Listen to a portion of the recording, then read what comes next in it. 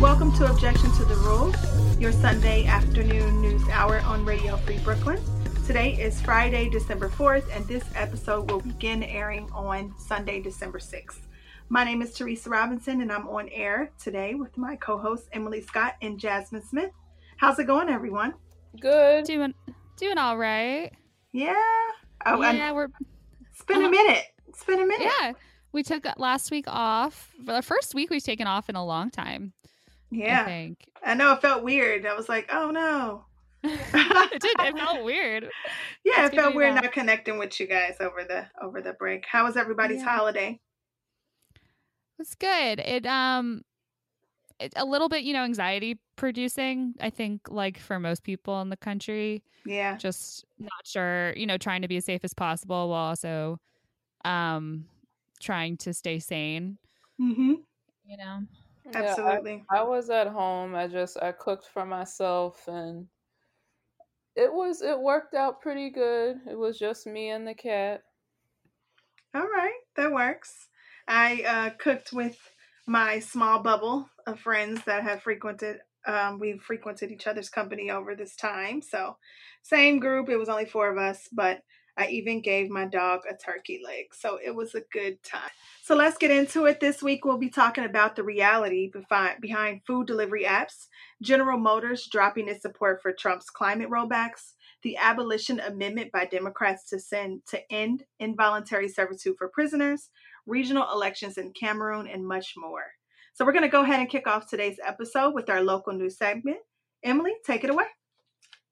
Thank you. All right. So this story comes from a November 30th New York Times article by Kimiko de Freitas Tamara, titled "Food Delivery Apps Are Booming. Their Workers Are Often Struggling."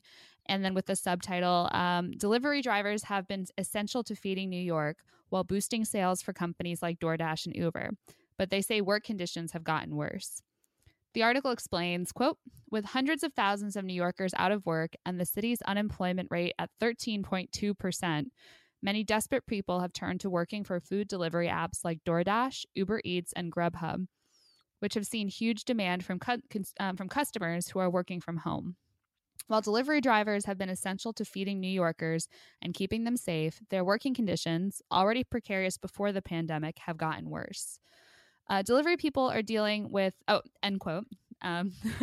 Delivery people are dealing with not only greater exposure from COVID between restaurants and the private homes they deliver to, but bicycle theft and assault, as crime rates in New York City have gone up, is also something they're dealing with, as well as this little nugget, quote, "Some workers also complain that many restaurants deny them the use of their bathroom out of health concerns, forcing them to carry plastic bottles." End quote, which is just humiliating and unsanitary and unsafe. And on top of new hardships caused by the pandemic, these workers are still dealing with the same old bullshit. Quote, "Because the drivers are independent workers, they are not entitled to a minimum wage, overtime, or any other benefits like health insurance.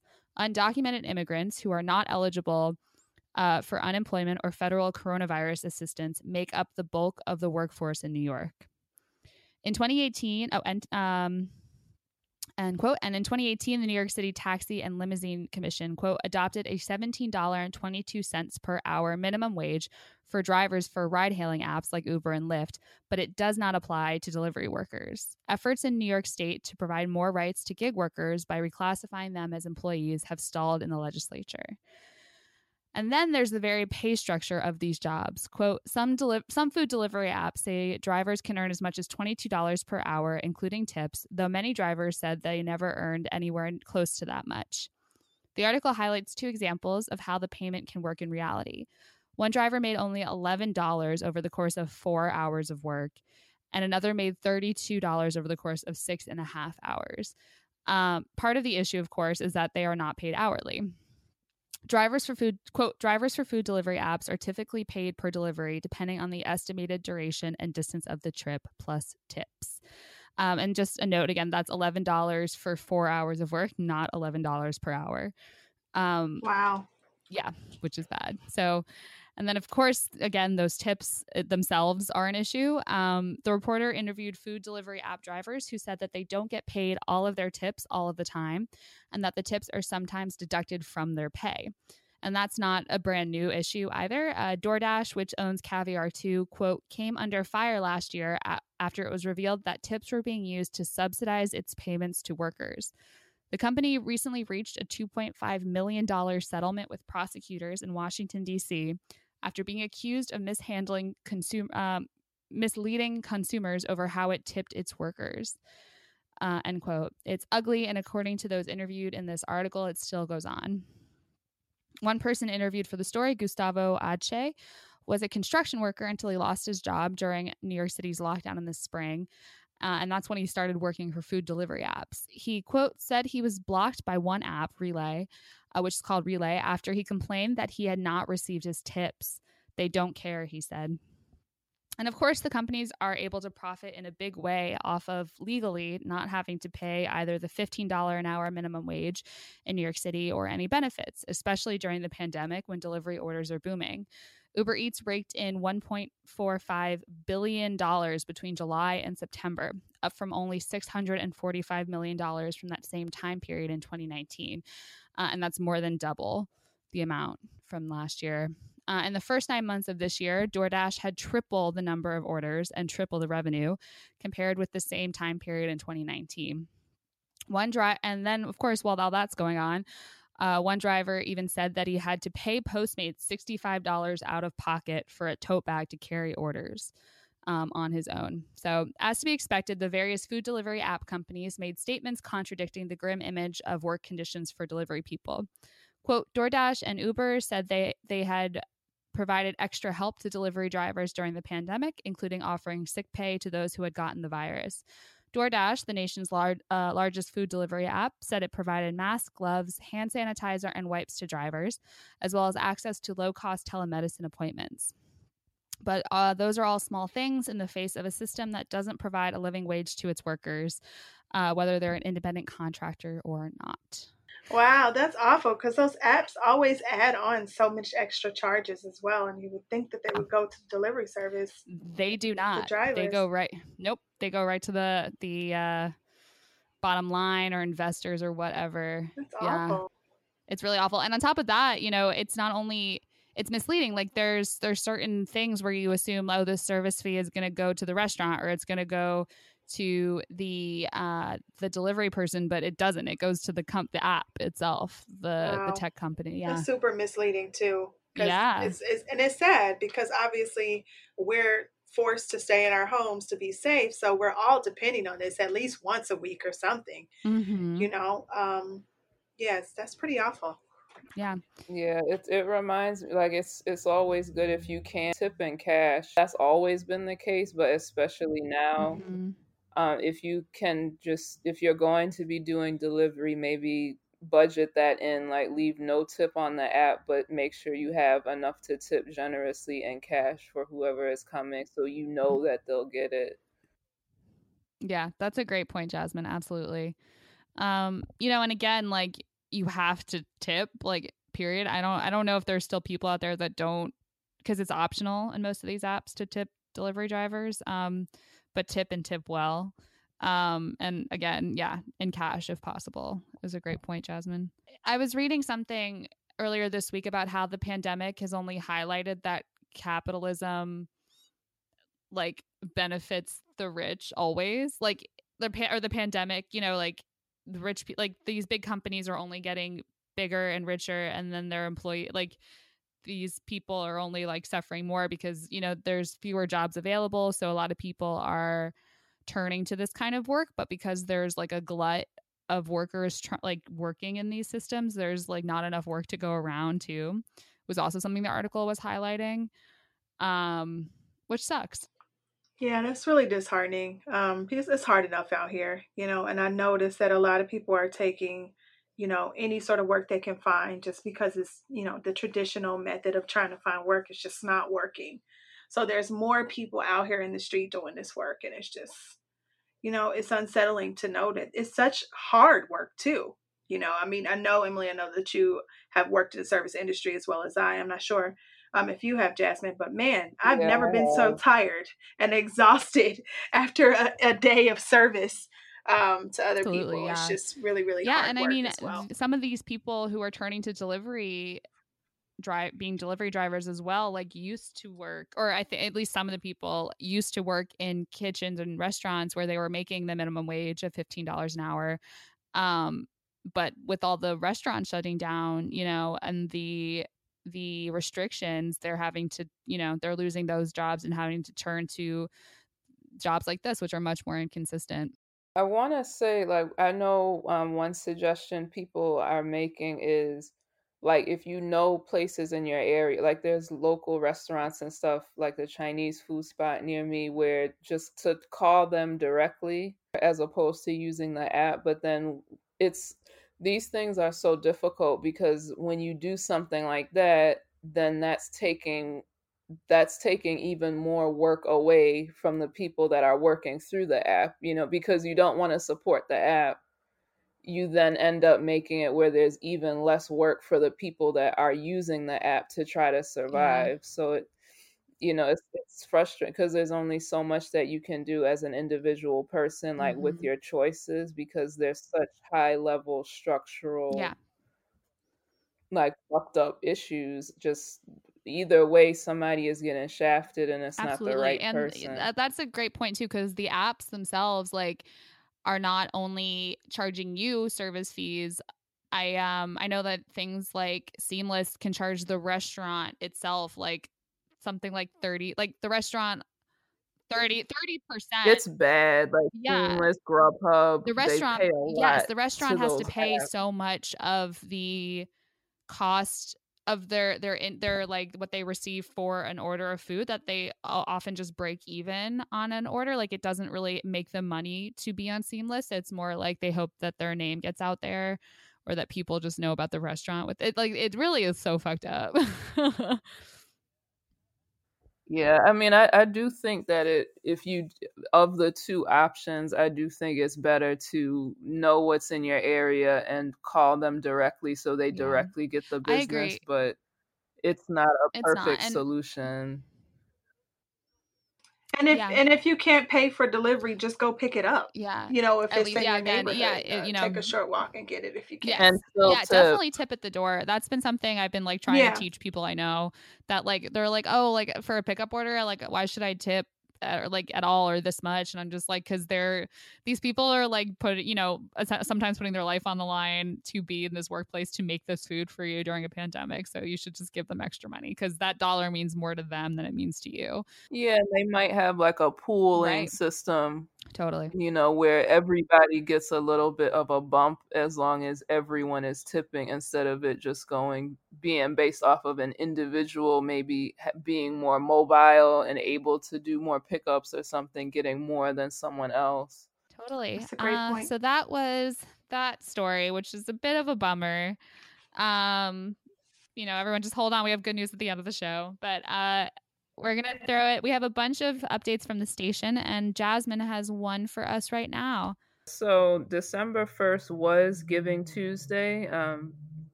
It's a global generosity movement that unleashes the power of people and organizations to transform their communities and the world. At a time when we are all experiencing the pandemic, generosity is what brings people of all races, faiths, and political views together across the globe. Generosity gives everyone the power to make a positive change in the lives of others and is a fundamental value anyone can act on. Radio Free Brooklyn Incorporated is a 501c3 nonprofit community organization whose mission is to empower Brooklyn's underserved local communities by providing active learning and media practices and to amplify their voices through a global internet radio platform and public art. We also support initiatives that support musicians and artists through these difficult times and provide media literacy programs to those who need it the most. And during this time, guys, we desperately need your help. Your monthly pledge or one-time donation allows us to continue bringing you community media and art. So if you enjoy listening to us every week, please, please, please consider donating to the radio station so we can keep bringing you the news. Please go to radiofreebrooklyn.org/donate and give whatever you can. Awesome. Thank you so much, Emily and Jasmine, for that story and that update. So we're going to go ahead and jump into our first musical break. We have a nice mix of music for you today. Our first track is a dope jazz record called Nail Timnada Nail Jazz. I know that's a very interesting name. It's by two individuals, Katie and Kayan and OK. So check it out and stay tuned. We'll be right back.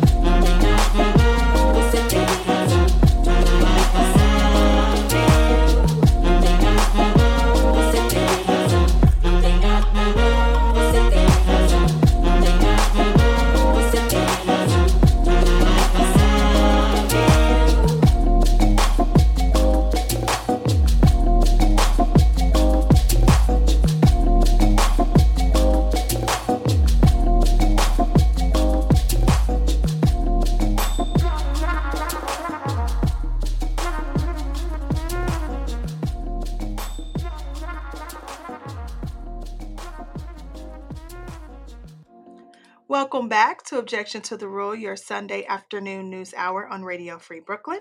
And now for our national news segment. So information for this story today was drawn from NPR.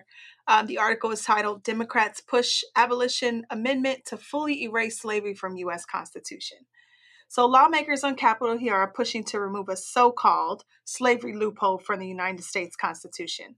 With the adoption and ratification of the 13th Amendment 155 years ago, the practice of slavery formally ended in the country, sort of, but it did not strip away all aspects of involuntary servitude. A joint resolution dubbed the Abolition Amendment, which was introduced by Democrats in the House and Senate on Wednesday, seeks to correct this. It would remove the, quote, punishment clause from the amendment, which effectively allows members of prison populations to be used for cheap and free labor. The measure has more than a dozen co sponsors. However, no Republicans in either chamber are currently signed on to the measure. So, the minimum estimated annual value of incarcerated labor in U.S. prisons and jails is $2 billion, according to the nonprofit Prison Policy Initiative.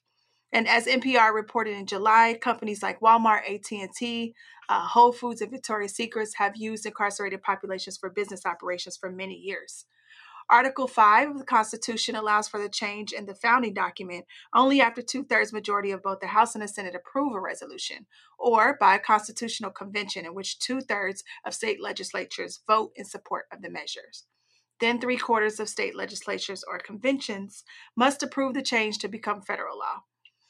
So none of the Constitution's 27 amendments thus far have been proposed by constitutional conventions.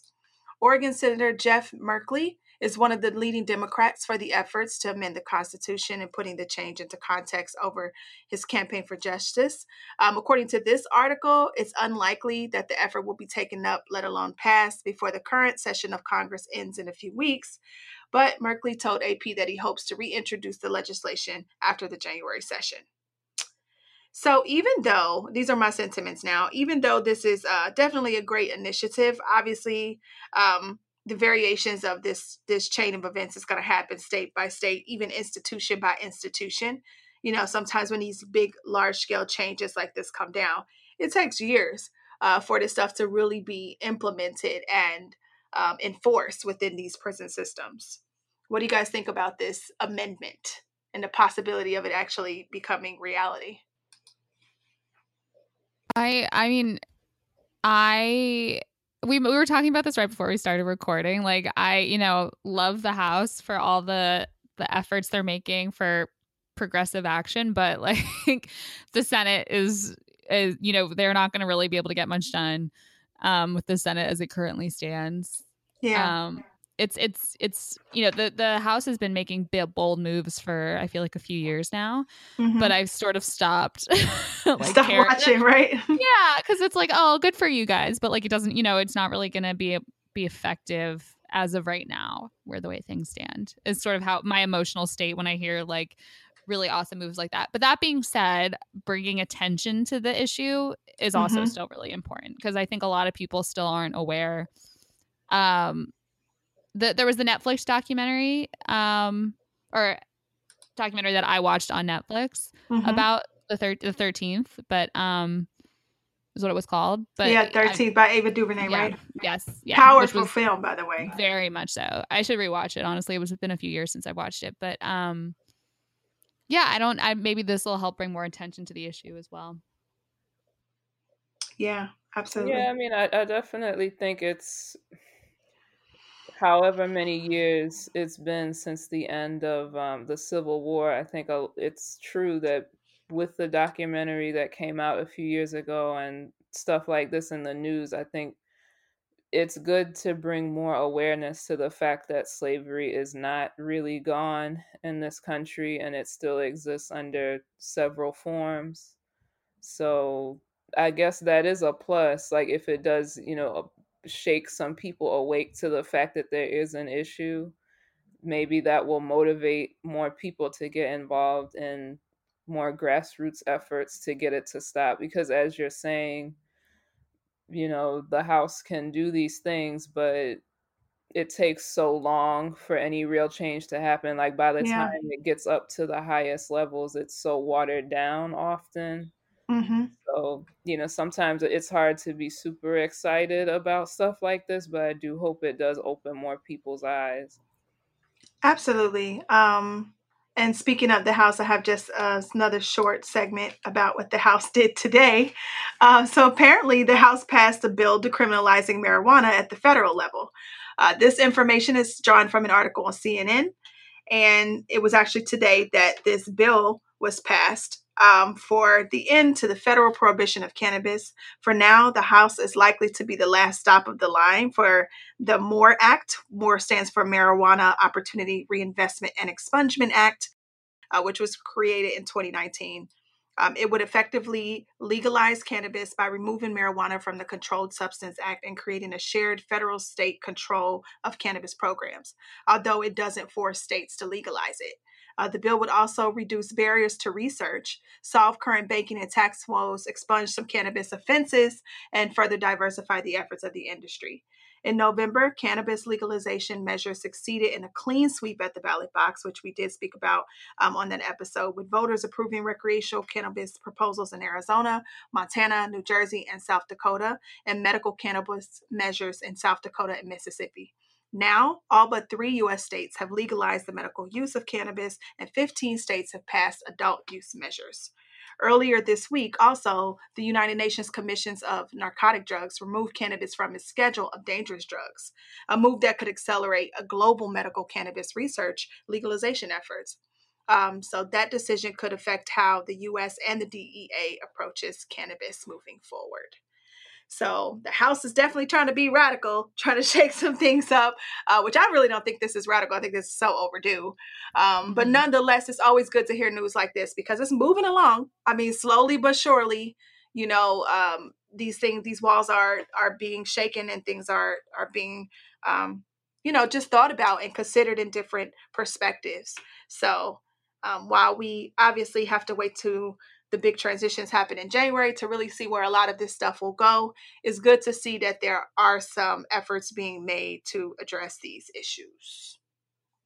And that is it for my national segment today. So I'm going to pass it to Emily for our next. Oh, I'm sorry. Did you have some feedback? No. Well, I did. I want to talk about the marijuana a little bit. Oh, go for it. Go for it. Well, it's just been really, it's Why, been wild watching. Emily? I mean, that is between you want to me share and myself. That's right. Well, what I do want to share though is that because I'm a New Jersey girl, as we've talked about, and New Jersey in this past election on the ballot, the state voted to, it was like a measure on the ballot, and they voted to legalize marijuana, and which means setting up dispensaries throughout the state for like adult use. And my hometown, like Caldwell, West Caldwell, they're actually 2 separate towns, but I think it was Caldwell. The town council voted 4-2 to open a dispensary in the hometown, which is wild. This Supreme Court Justice Alito, may I remind you all, is from my town. Like that's like the kind of my town's like liberal, but like a lot of Trumpers are there too, so it's like pretty exciting stuff. So I just wanted to say, like, there's stuff in the air happening. Like that's pretty crazy. Yeah, I never thought I'd say that. There's a real big push to let people out that have been jailed for marijuana. Yeah, because that is part, so, right? It's one, like, you see these legal things popping up in California, Colorado, like wherever, and it's so upsetting to see who is profiting off of legal cannabis and who is, it's like for something that happened years ago, it's like they're locked away in a cage somewhere, and it's just, it's beyond unfair and inhumane. So I hope that's like there's a big groundswell to make this stuff retroactive, because that has to happen. Yeah, and I will say too that a lot of the people behind these movements tend to be aware of those injustices, and I know at least for New Jersey, I've been reading that they won't actually be opening any dispensaries for a year or two because they'll be working out like whatever sort of tax structure or licensing structure that aims to benefit the populations that have been most directly hurt by anti-drug legislation throughout the years. So they're like, there are like the people behind these movements are aiming to rectify those past wrongs, which of course, like with people still in jail for that, like that also needs to happen too. I don't know if that's part of it, but at least financially with future income, they're thinking about that, which is very cool. Yeah, that was definitely talked about in the article, how this will obviously make states reconsider a lot of that. And also, what I thought was cool was to drive some of the research behind medical marijuana and its uses for more people and more causes. So hopefully, like I said, all of these small ticks on the scale will add up to something greater. But it's definitely good to hear that this has become it's turning into a larger conversation, even almost a global conversation at this point, so that more people could obviously benefit from the changes and the way that they criminalize drugs. So definitely good information. Anybody else before I pass it back to Emily? No, I'm good. Awesome. All right, great. So what you got for us, Emily? Alrighty, so I have another announcement from the station, and this is one that we've had for a few weeks now, but it's still very cool. So if you live in New York City and run for either fun or exercise, here's a way to learn something about the city while you're getting in your workout. City Running Tours is now offering neighborhood running tours designed with locals in mind.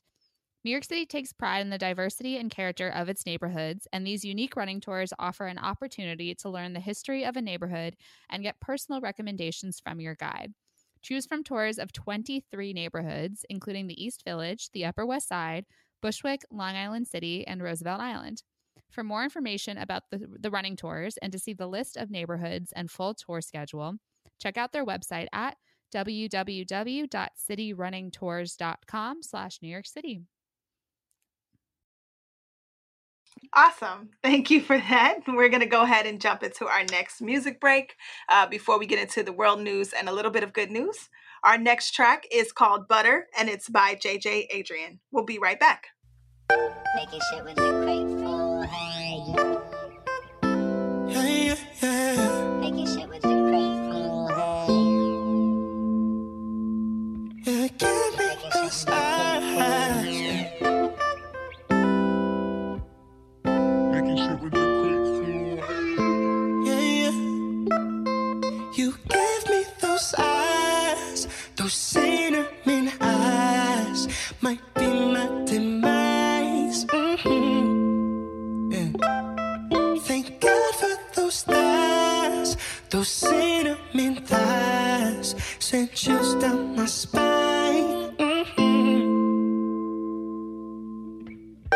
I love you. Girl, I got no shame. I need you. Swim in my veins. Where you go, you can't get nowhere. It's alright. I'm savoring every taste.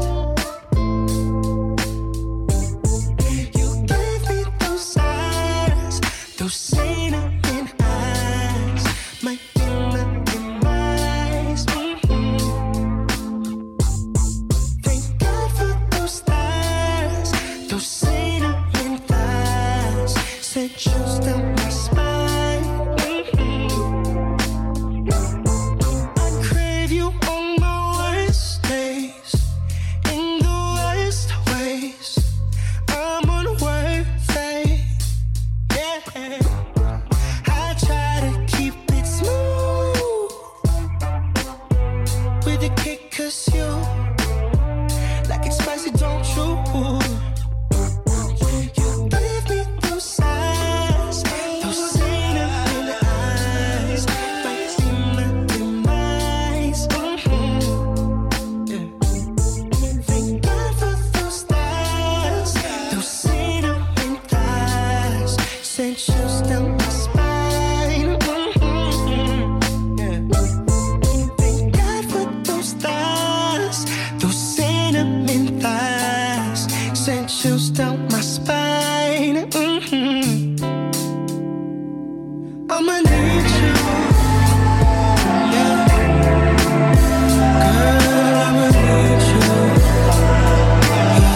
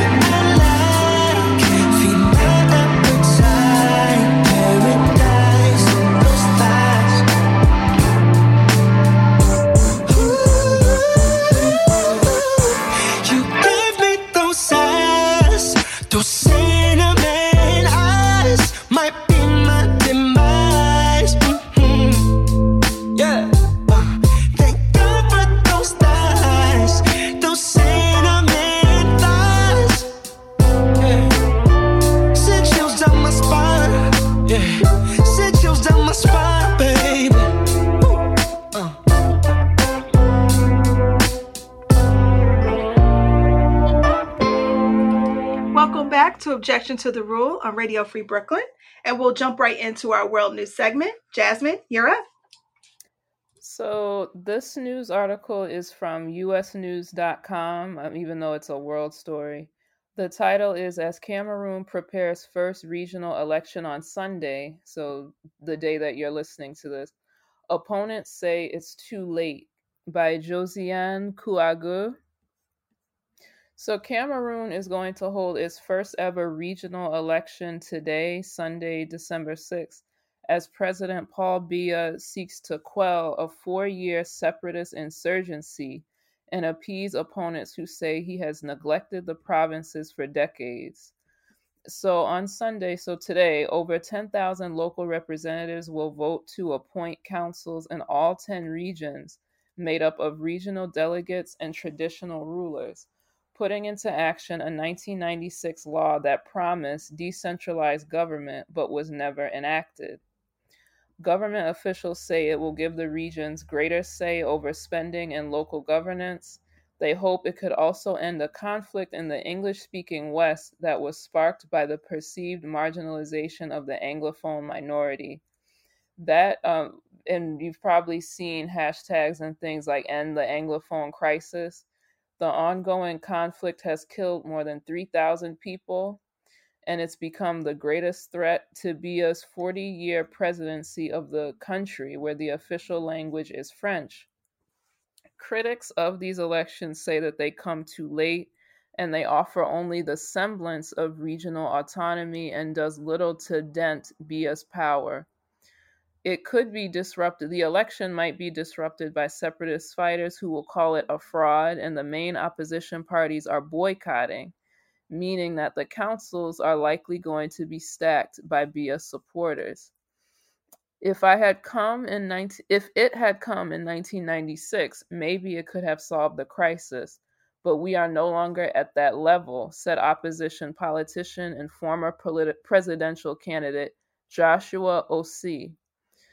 The demands are beyond decentralization. People want to take care of their own territory. The separatist conflict began in 2016 when teachers and lawyers protested against having to work in French.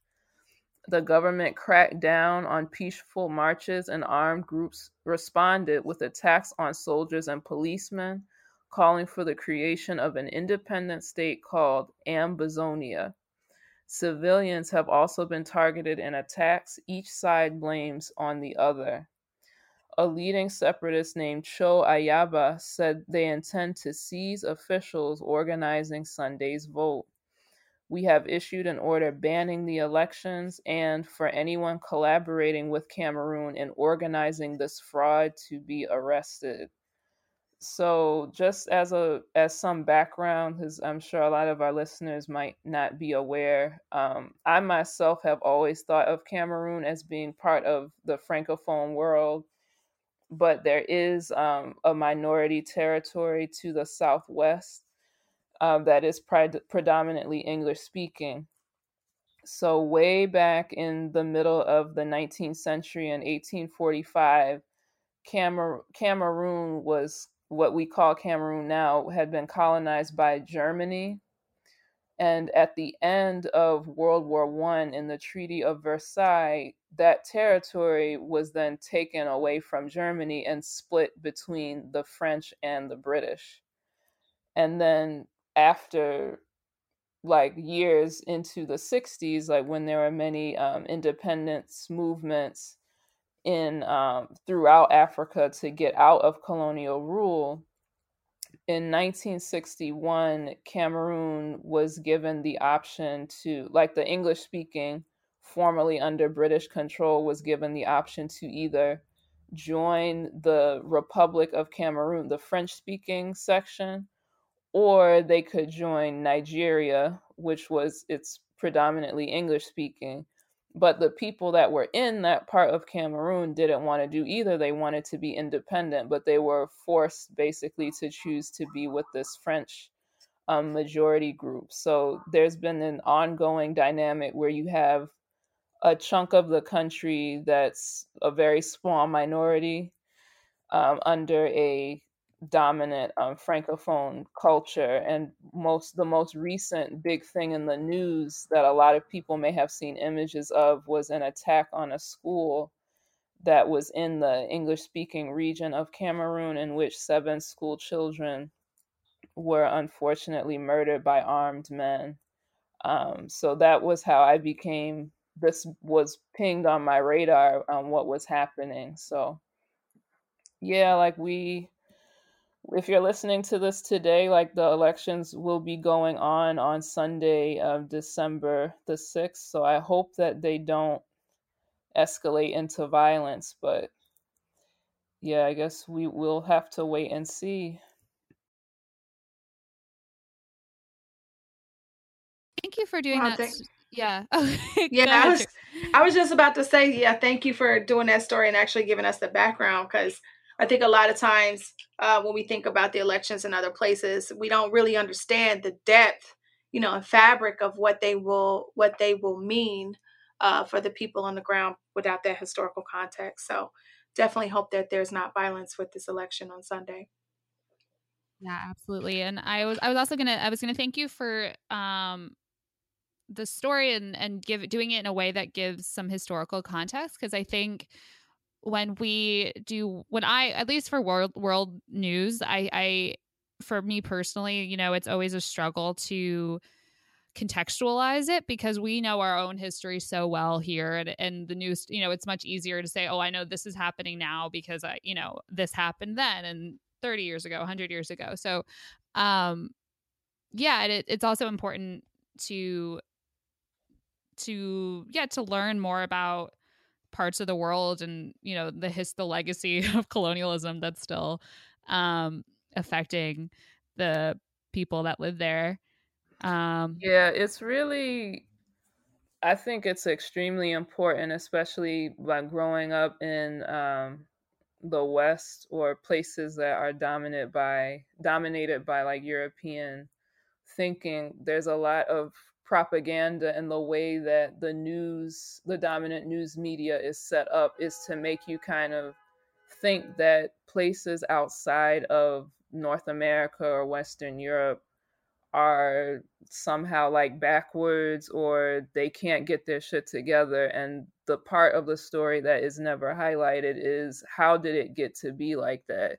What happened? And when you see like Africa in particular, the way that these colonial powers like cut these boundaries between people, or we're like, okay, this is a country now, you different groups have to all be together, and you all are supposed to have the same national identity. Like the British literally told these people, well, we don't feel that you're strong enough to be independent, so it's just extremely paternalistic, and those actions have consequences.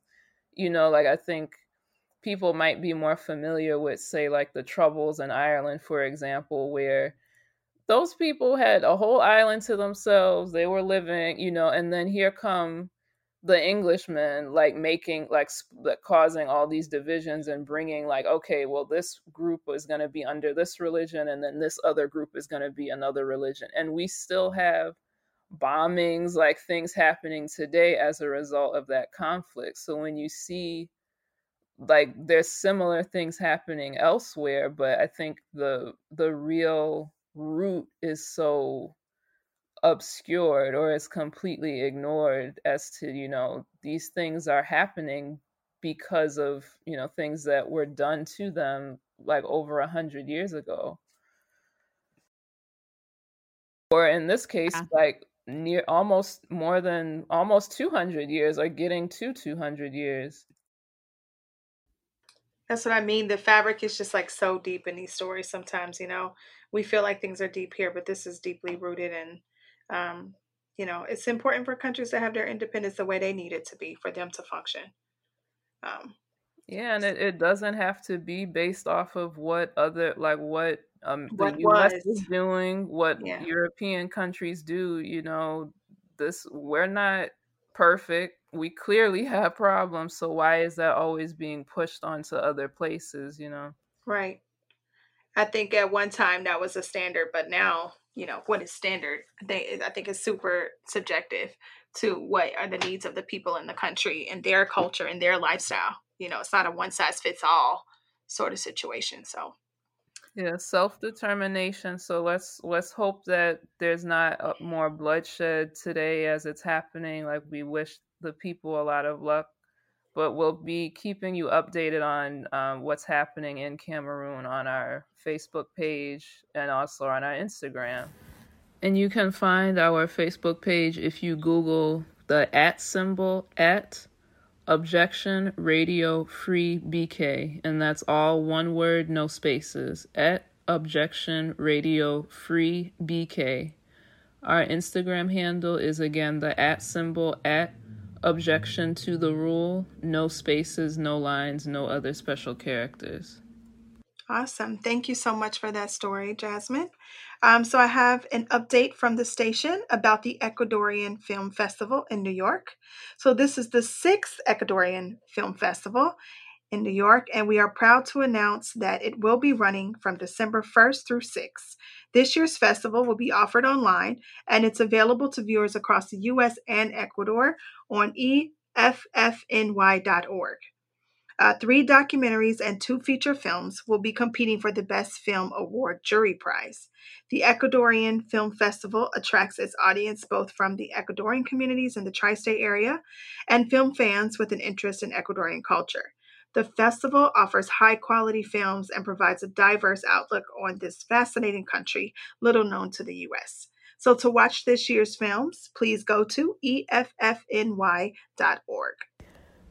So, in the spirit of celebrating Ecuadorian culture, here is a song by Ecuadorian singer Pamela Cortez from her 2018 album Muñequita, and the title of this song is Olvídate de mí.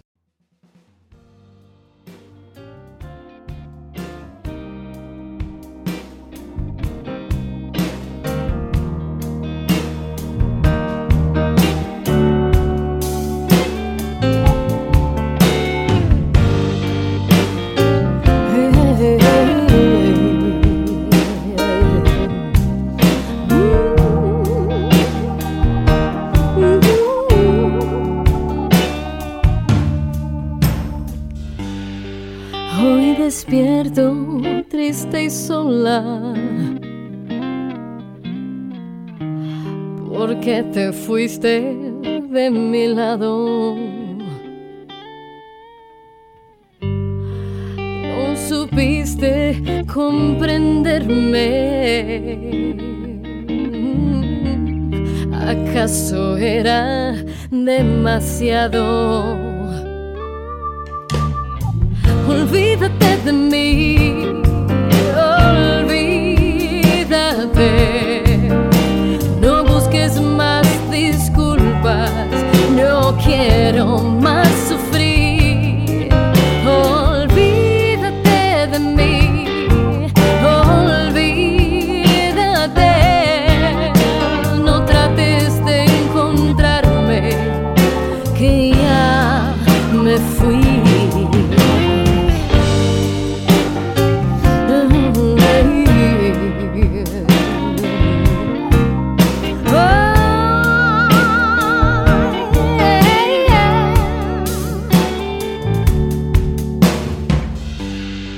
Y hoy regresas a mi vida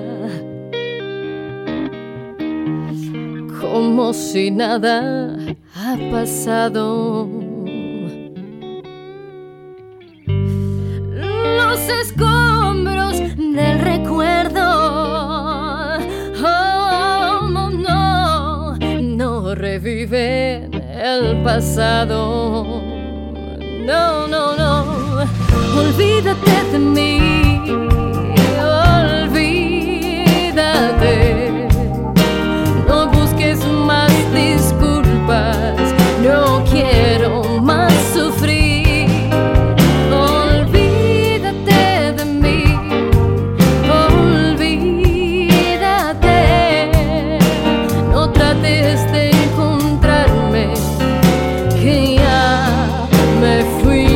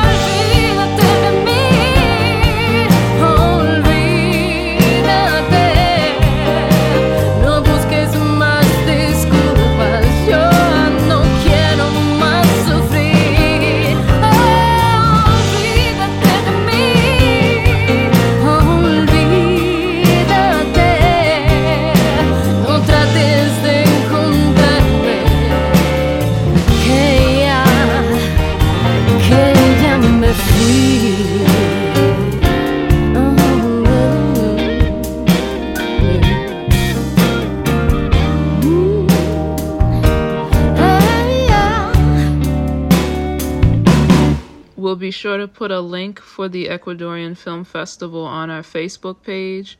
Once again, you can find that by Googling @Objection Radio Free BK with no spaces.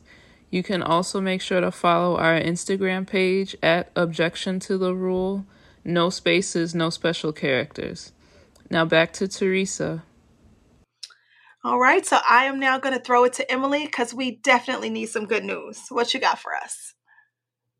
Happy to help with that one. So this good news story comes from a November 23rd New York Times article by Coral Davenport, which is a great name, sidebar. But anyway, the article is titled, GM Drops Its Support for Trump Climate Rollbacks and Aligns with Biden. So the article explains, quote, General Motors turned its back Monday on the Trump administration's legal fight to nullify California's strict fuel economy rules, signalizing that it was ready to work with President-elect Joseph R. Biden Jr. to reduce climate warming emissions from cars and trucks. The decision by Mary Barra, the General Motors chief executive, to withdraw her company's support for Trump administration efforts to strip California of its ability to set its own fuel efficiency standards was a striking reversal. It was also a signal that corporate America is moving on from President Trump. More specifically, it was a sign that Mr. Biden may find the auto industry amenable as he tries to reinstitute and rebuild Obama-era climate change regulations that Mr. Trump systematically dismantled, at times with help of industry. So in 2019, as a little background, the Trump administration revoked, quote, the legal authority of California and other states to set tighter state restrictions. When the state sued, GM, Toyota, and Fiat Chrysler intervened on the side of the administration. However, in the recent announcement, Barra from GM announced that they were withdrawing their litigation and, quote, inviting other automakers to join us. Quote, Ms. Barra's letter stopped short of backing California standards by indicating that but indicated that she was open to aligning her company with them, joining 5 other auto companies, Ford, Honda, BMW, Volkswagen, and Volvo, that already have. And sidebar again, like Volkswagen doesn't have a great history of fuel efficiency standards. If anyone remembers that they there was a whole scandal where they were like manipulating the cars to make it seem like they were more fuel efficient than they were. But I guess they've turned a corner or whatever. Who knows? Anyway, quote, the president-elect has promised policies to make the United States electricity sector a net zero producer of planet-warming pollutants by 2035 and to reduce total American emissions to zero by 2050. Or to net zero, I think, by 2050. To do that, virtually all cars and trucks would have to stop burning diesel and gasoline, and their electric batteries would have to be charged by renewable energy sources like the wind and the sun. Environmentalists applauded the move by General Motors, end quote. And again, like they applauded it even if it's a long way to go, but it's definitely a step in the right direction. And then, bye-bye, Trump. See you never. Get on gone. Well, that's good. That's good to know that, there are efforts being made to restore us back to some level of progress on such important factors, definitely. Totally. And, the turning the tide of, just being inevitable that that those sorts of environmental movements have to start moving forward is just good to see. Yeah, it's good to see before he was even in office. There's things happening. Yeah. I think that was like the theme of the show today, right? Like the possibilities. The possibilities. Yeah. Yeah. We don't normally theme the show. I'm just being cheesy, but I mean, sometimes, things, there's something in the air, zeitgeisty or whatever. Absolutely. Yeah. But yeah. Well, thank you so much for that good news story, Emily. That was awesome. And folks, that's it for this week's Objection to the Rule. Thank you so much for listening. You can catch all of our older episodes on radiofreebrooklyn.org, on the Radio Free Brooklyn app, on Spotify, or on iTunes. Listen up for more independent Brooklyn media. We're going to play you out with a throwback for our final track of today. This is KRS-One with Step Into My World. We will see you next week. Bye. Bye. All of them awesome. But the very best, no MC can tell.